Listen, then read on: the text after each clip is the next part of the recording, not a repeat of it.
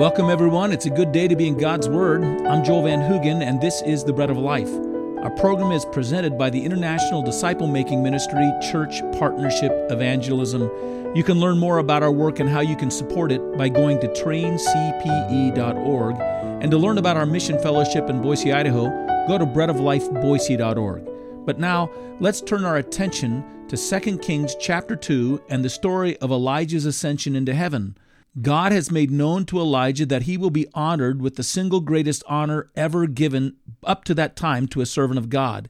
He is about to be swept up into heaven by the hand of God without seeing death. It's a glorious thing. During Elijah's ministry, he invited the people of Israel to behold the awesome power of God and to worship him alone. But on this occasion, Elijah attempts to keep the moment of his honor from the view of others. And so Elijah reveals, in part, the secret of his great power in ministry. But Elijah isn't wanting to draw focus to the honor of this event, even though he knows it's coming. He would leave with these pupils information that he would rather them focus upon: the work, the study, the word, the ministry that was theirs, the spirit in which they were to carry it out, the labor, the prayers, the blessings, not his honor, not the glory that he was about to receive. Here's a picture of humility in ministry. The single greatest honor bestowed on any human in history up to this point, and Elijah wishes not to speak of it and is hesitant to permit anyone to view it.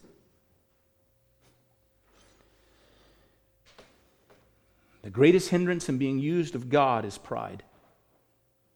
And the greatest evidence that God is leading us into a life of holiness and Christ-likeness and a place of power and authority is humility.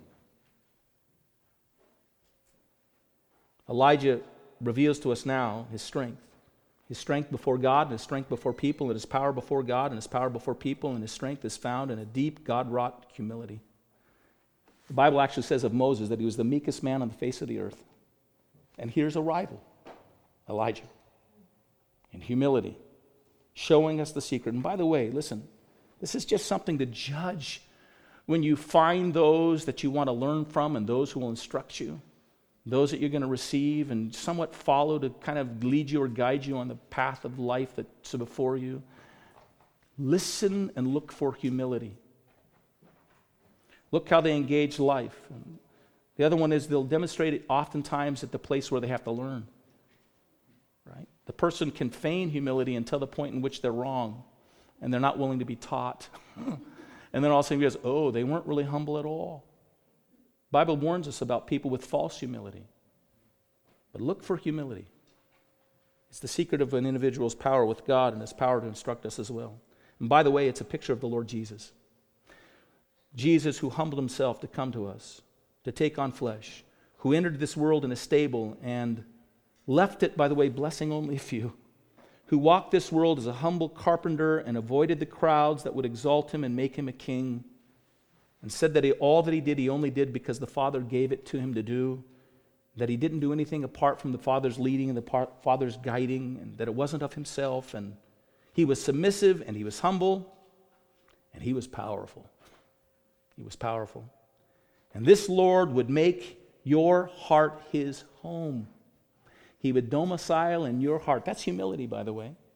That Jesus would come and live in you and abide in you, and as he does and as he lives in you, this all-glorious, all-holy Savior, what he'll do as he lives in you and as he resides in you is he will not produce in you arrogance or pride or promotion or puffing up. He'll produce in you his humility and his meekness and his kindness and his love.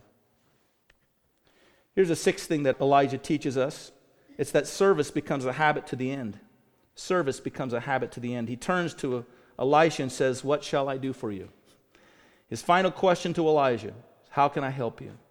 He's ever the servant to the very end, ever thinking of his sons and his daughters, ever seeking to give to the very last. He's wanting to bless in the very last conversation he has. Again, this is like the Lord Jesus. And that Last Supper, when the Lord Jesus is about ready to go to the cross and he's with his disciples, after the meal is over, what does the Lord Jesus do?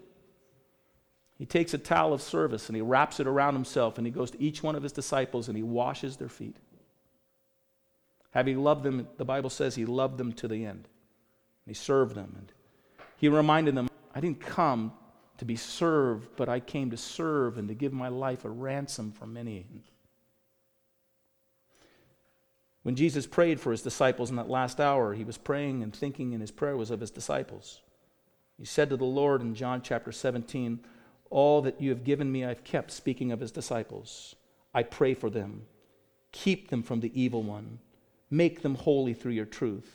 I pray that they would be one in us. Father, I desire that one day they might be with me where I am. He's thinking of them. What Elijah does is so much like our Lord Jesus.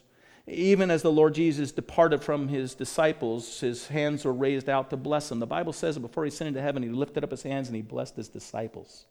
He poured out his blessing upon them. He was thinking of them. I was thinking about this when my father passed away. He had had a stroke, and so he didn't have the ability to communicate to us very well on that last day. But he was concerned that all the affairs be put in place for my mother so she'd have nothing to worry about. And one of the things he was concerned about is that the cars would be taken care of. And so he kept repeating over and over again instructions to make sure that we would take care of the cars. It wasn't the cars that he was concerned about. He was concerned that my mother not have anything that she'd have to worry about or deal with. He would make sure it's taken care of. This is Christ-like ministry. It ends with a blessing. It ends with a service. It ends with an offering to give. And the reason it does is because that's how it begins. Christ-like ministry begins with seeking the blessing and giving the blessing and seeking to serve and seeking to provide and seeking to minister. And it sustains itself in that humble service throughout. That's what Elijah shows us. Service becomes a habit to the very end. Here's the seventh and last thing here.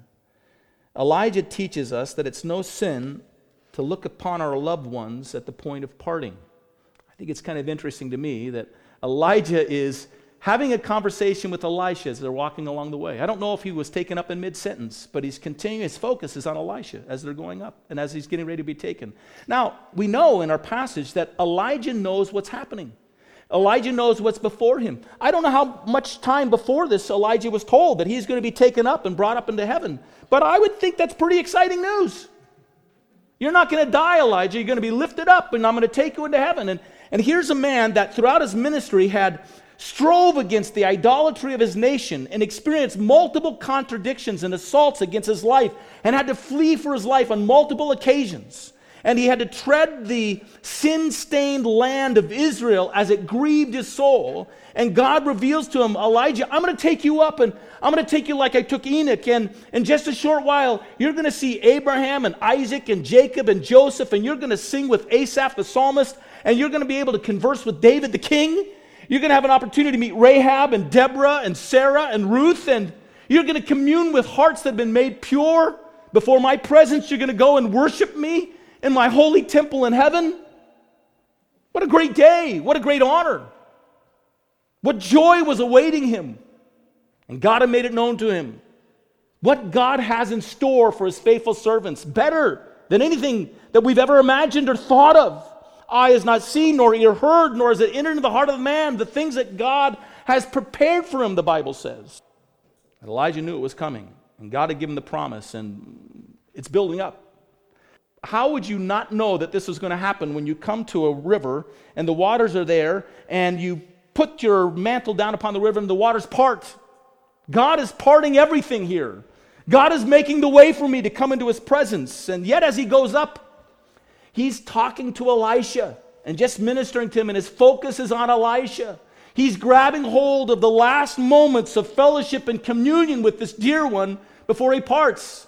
You'd think that he would be so excited to go to heaven that he wouldn't be able to pay attention to Elijah. Elisha would be a distraction to him.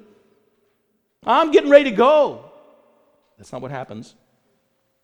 It's not what takes place at all. That's a false spirituality. The idea that we are so spiritual that we would be so looking forward to going to heaven that we just had a hard time paying attention to the people around us. Not true, not true.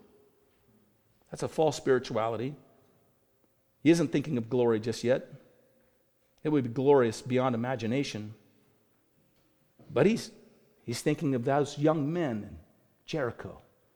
He's thinking of Elisha. Paul, in Philippians chapter 1, verses 23 and 24, has been told by God that his time is short. He's actually in prison, and the situation is quite precarious. It could be that he's going to go to the execution. And Paul says, I'm kind of in a strait between two things. I'm kind of in a tight spot here because I want to depart and be with the Lord Jesus. For me to live is Christ, but to die is gain. And I want the gain, but it's better that I remain with you. It's needful that I be with you. I don't know what to do. But Paul's focus is on those that it's needful to be with. Even his last days, Paul's eyes are on his spiritual family here on earth. Even an individual, if you read his life and read everything that Paul suffered, how he experienced shipwreck and how he was beaten multiple times and how he was stoned and men tried to put him to death and all the hardships that he went through and the contradictions. Yet in all of it, as he knows he's coming towards the end of his life, he still has his eyes on those that he's cared for and ministered to and those who are dear to him. Peter is told by God that he's going to soon depart, and so Peter writes his last letter. 2 Peter is Peter's last letter. And in the last chapter of that last letter, 5 times, he writes this tender word: beloved, beloved, beloved, beloved, beloved. And his eyes are on those that he cared for and watched over. And on the day that my dad died,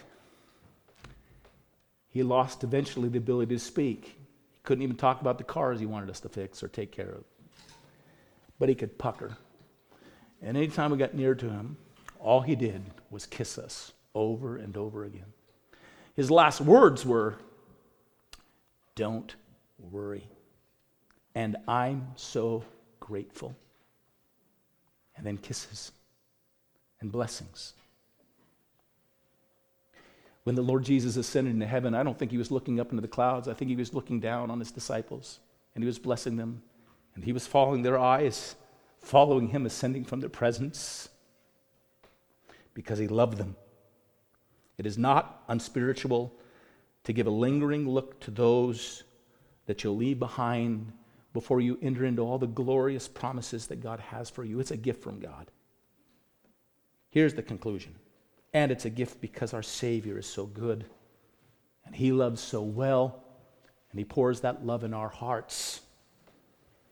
May we crave after a holy life of service that concludes with a great spiritual family here on earth that we love dearly and find hard to leave. Let's bow our heads and let's pray.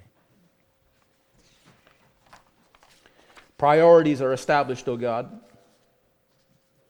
They're established at the birth of a child and at the death of a loved one. The things that are most important in between are made known to us in those moments. Loving, caring for one another. Together, seeking your face and knowing you, glorifying you. Well, thank you for listening to the Ministry of the Bread of Life. To learn more about our ministry, let me suggest you go to one of 2 websites. First, go to traincpe.org, traincpe.org, to learn more about the work we're doing all over the world to equip and engage the body of Christ in personal evangelism, discipleship, and church planting. Or to learn about our work in your community, go to breadoflifeboise.org. Until the next time, God bless you.